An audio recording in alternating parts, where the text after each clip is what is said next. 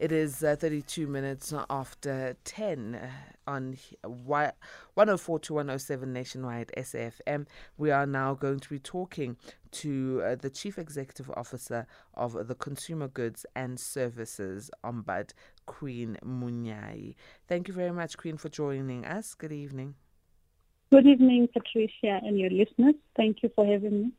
So please take us through the background of the appeal that, against the High Court order declaring the Consumer Goods and Services Industry Code of Conduct valid, withdrawn. Thank you so much. As you may be aware, the Consumer Goods and Services Industry Code was accredited by the Minister of Trade and Industry in March 2015 and became effective in April. So the office started to trade, and in 2017, one of the participants that had already signed up and paid their fees approached us demanding that they need to be refunded their participation fee based on the legal advice that they received.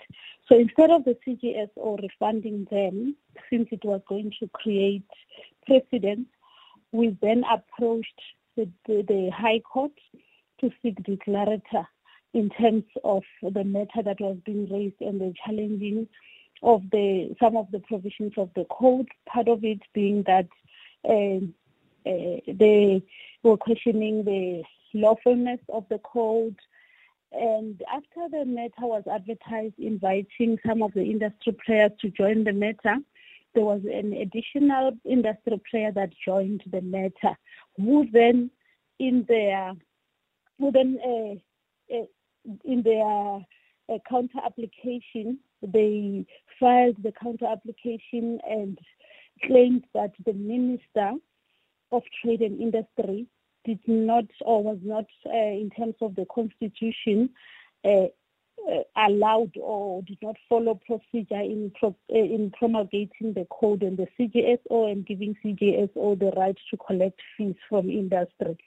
So now fast forward to March 2021, the High Court then ruled in favor of the Consumer Goods and Services Ombud, confirming that indeed the code was lawful and also that the minister did follow procedure and the code was valid. It was mandatory to all industry players, and the CGSO had the right to then collect the fees.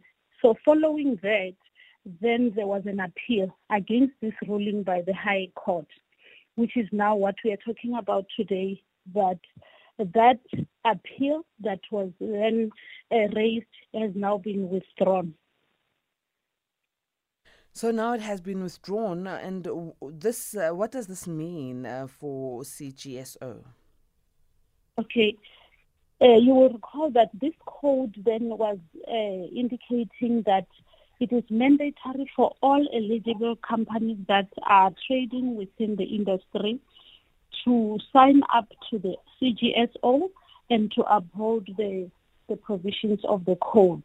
So they are supposed to sign up to the industry scheme and contribute financially, depending on their size, in order to run the CGSO, whose mandate is to mediate complaints that may arise between the consumers and the suppliers. And those consumers perhaps are not happy about how the complaint has been handled, then they can escalate to our office. So it means that uncertainty that was existing in the industry has now been confirmed. So the withdrawal of this appeal then makes the ruling of the High Court in March 2026 to be then the last word. So it enforces that which was ruled in 2021. Okay. Confirming, yeah. So maybe to elaborate there, what the High Court is saying is that they have looked at the case that was brought before it, and it has confirmed that the CGSO Code of Conduct has been lawfully established, or the participation is indeed mandatory for all industry players who are in the supply chain.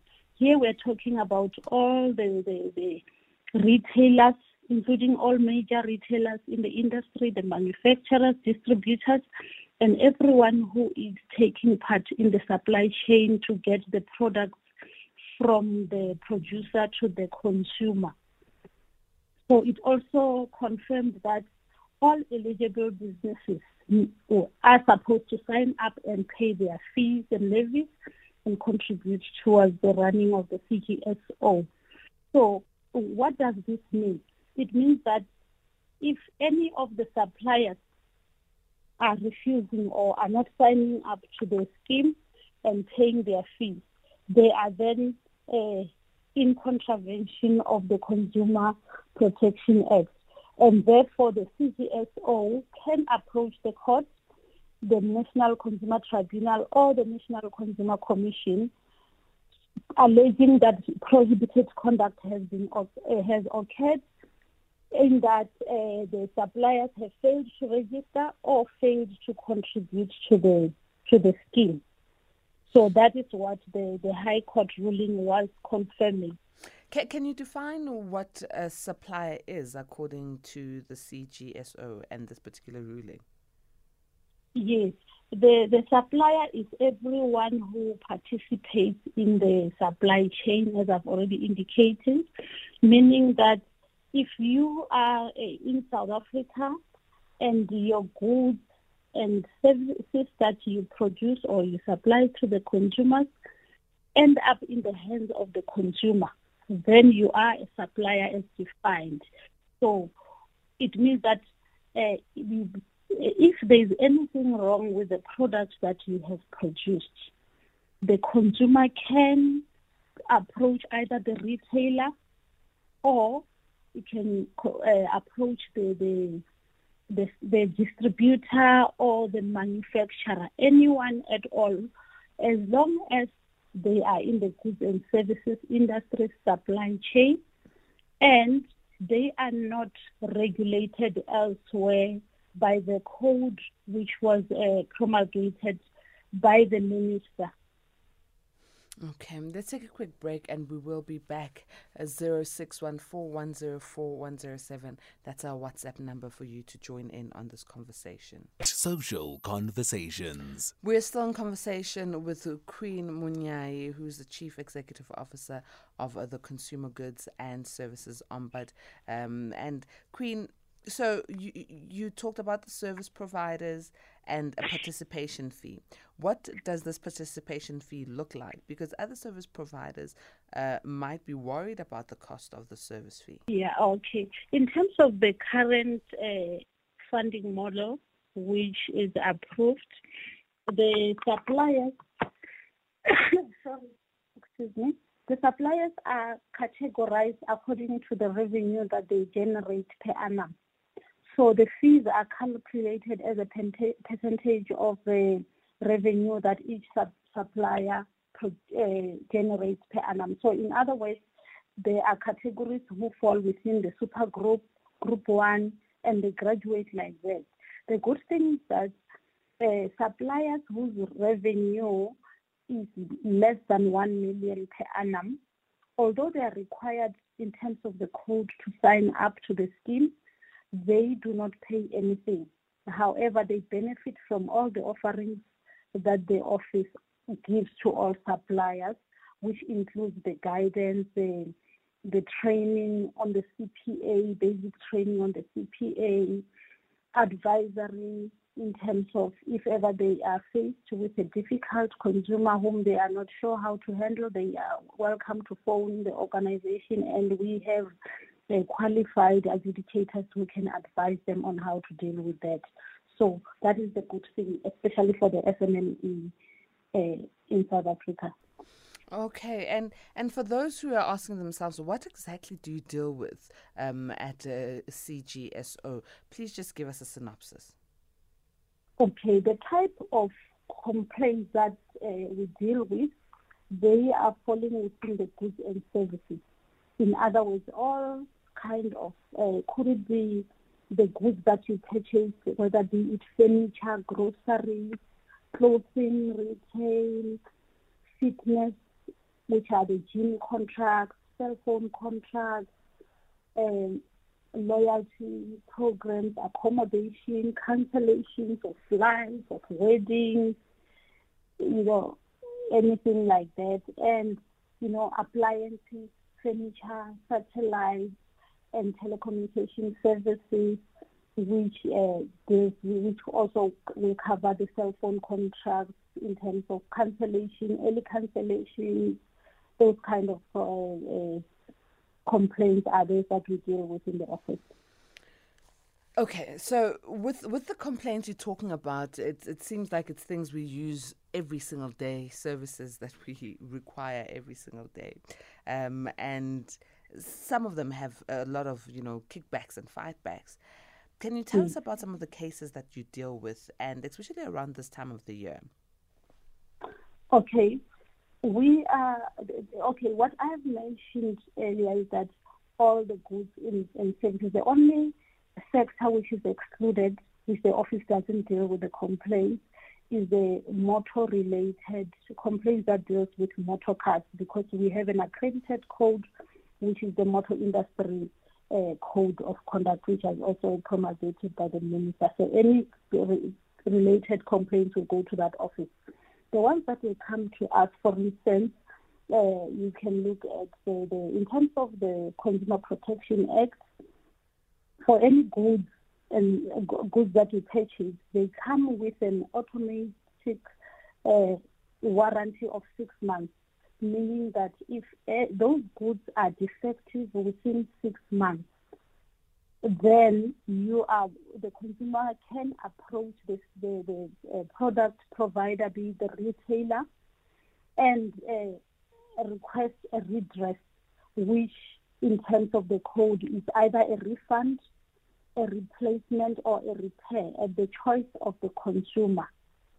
So those are the type of things that we facilitate, and I think most of our complaints in the goods are relating to defective goods within the first 6 months. So what we do, we help the consumers to facilitate redress from the supplier, so that, because some of them, especially those that are not registered with our office, who are not aware either of the code, they are not aware of the requirements of the Consumer Protection Act, they tend to not be able to give consumers what is due to them. So it's very important for all the suppliers to be aware that they need to subscribe, not only because it is law, but also that they get the services, they get guidance, which is much needed, instead of, because it saves them the cost of going to court. Because as an alternative dispute resolution body, we use the mediation process in order to resolve and close the complaints which are existing between the consumers and the suppliers. Now, how does a consumer go about applying or coming to you to seek for assistance should they not get the correct service or products that they have thought they were purchasing? The consumers get hold of us through our call center. We have a call center, an in-house call center, where consumers can phone in and speak to us in their preferred language. We have trained staff that can assist them on that. They can also lodge their complaints through our website. There is a portal that was created on our website, which will take them step by step, guiding them on how to lodge that complaint if they don't prefer to phone in and talk to an agent. Alternatively, they can send us a WhatsApp, and then one of the agents will contact them and guide them on how to lodge complaints. Let's take a quick break. When we come back, we are going to listen to your voice notes. A-teamers, you can send them to 0614104107, alternatively SMS 41391. Good evening, A-teamers. I would like to ask one question when it comes to cell phone contracts. What happened in the case where my contract or my cell phone contract is due for the expiry? It's about to expire, and then without me being consulted by the service provider, you find that the contract has been renewed. Can the consumer ombudsman help me in that regard? Because you find that your cell phone contract is due to expire tomorrow, but the day after tomorrow, your contract has been automatically renewed. How do you help in that regard?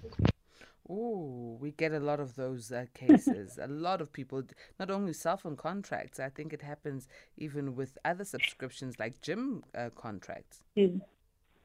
That's correct. That's correct, Patricia.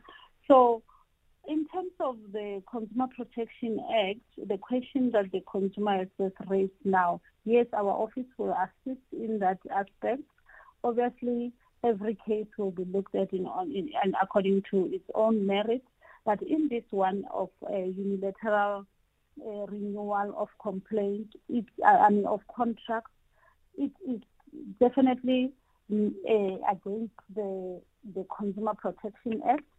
So the suppliers are required to let the consumer know upfront that the contract is due for renewal.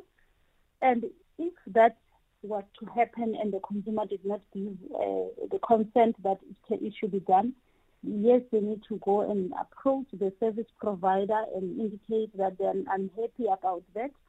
If the supplier is not able to resolve, then the consumer is more than welcome to approach our office through our website or our call center number, and we'll be able to assist on that. All right, so there is always help. But, okay, let's go back to this particular court case, right? I'm thinking of service providers who are refusing to pay the participation fee. What will happen to them? Okay, in terms of now that this the ruling is out now from the High Court, we had quite a few who were supposed to sign up when the code became law in 2015. But we picked up that there are some of the suppliers who are still citing that they are waiting for the outcome of the declarator before they can sign up. Now that has been resolved, there is no longer standing on the fence.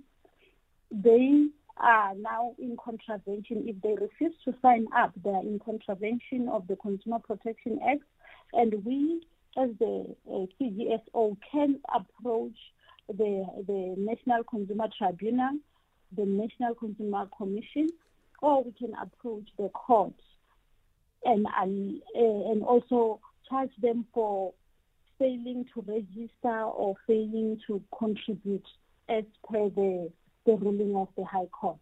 So it is compulsory for all suppliers who are, whether formal or informal, they are required to subscribe to the code, sign up to the CGSO, and pay their dues. How can we hold suppliers accountable as consumers? Because it's to our benefit, right, that these suppliers are a part of CGSO.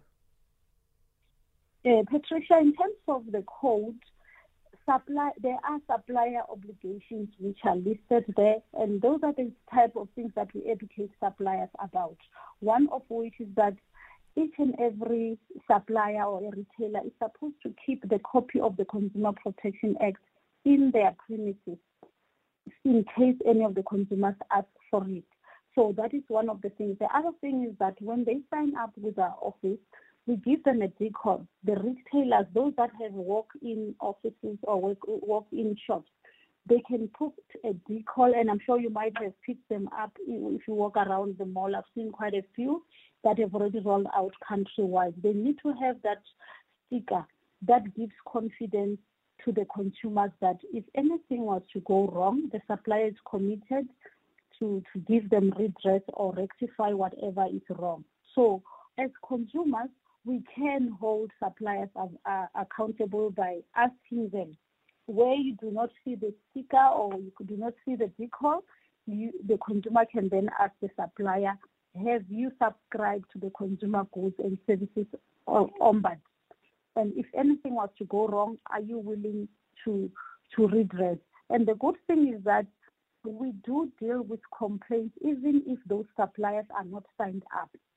So even if they refuse to sign up, the consumer who is unhappy about the outcome of the complaint, they can approach our office. We will shut them down and make sure that they give redress when it's due.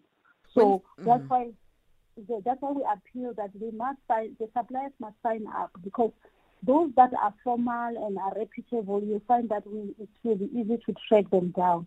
But the challenge is with the one-man shows, which sometimes it's difficult to find them. So, Queen, so this means that we as consumers have the power to say, if you are not able to prove that you are part of CGSO, I will not take your service because I might be hindered. Yes, you will cover me as CGSO, you will help mediate in the situation, but it's not really to my benefit. So it's good for me as the consumer to know this, but what benefits do the suppliers have when they pay this participation fee? Are there any trainings? Are they taught how to treat their consumers? Absolutely. That's the first thing that we do. As soon as they sign up, we offer them a free, at no additional cost for those that have paid, that fall in the category that they need to pay. For the SMMEs, it's actually an added benefit, because even if they're not required to pay, they still receive the training, which takes them step by step on what is required of them, how do they apply the Consumer Protection Act. If they are having a difficult consumer, how do they deal with it? So that is one of the benefits that they get.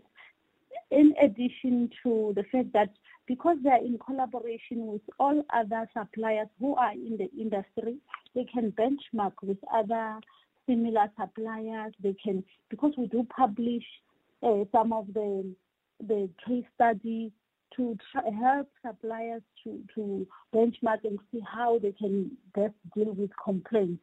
So there are a lot of, and they can actually approach our office and get advisory on any matter which is relating to the Consumer Protection Act. Those are some of the benefits that they have. All right, so there is benefit definitely, not only for the consumer, but also for the supplier. And things would be much, much easier if every supplier, especially those who are online, were just compliant, wouldn't it? Especially for you guys, it would make your guys much easier. Absolutely, because now, with the ones that are not subscribed or who are not signed up with our office, and that is what consumers need to also look out for, especially those that are trading online and are not registered. It's difficult to find them, because what we've picked up, we find that there are suppliers who are rogue. They will deliberately open up websites where they invite or advertise things at very low prices, which influences, or maybe some of the consumers are taken because they advertise beautiful furniture, beautiful stuff, which you cannot resist. They end up paying money even before they receive the goods. And after that, you find that those suppliers will close down the website, and some probably open up in a different name, a new website, and we will not even know that it's them. So those are the challenges. What we do in those cases, we end up just naming and shaming, just to warn the consumers against those suppliers when we see that there's a trend that we are seeing in terms of the complaints that are coming to our office. So as we wrap up, we're just getting a message saying, "Hi Patricia, nice show. The Spaza shop were on the spotlight in Gauteng for foreigners selling fake goods. Thank you." And this is really a challenge. These are fake goods that are being sold in these retail stores, and some of them you can't even tell the real from the fake. Maybe Queen, we should have another conversation around this and how we can protect ourselves and how you protect us against such.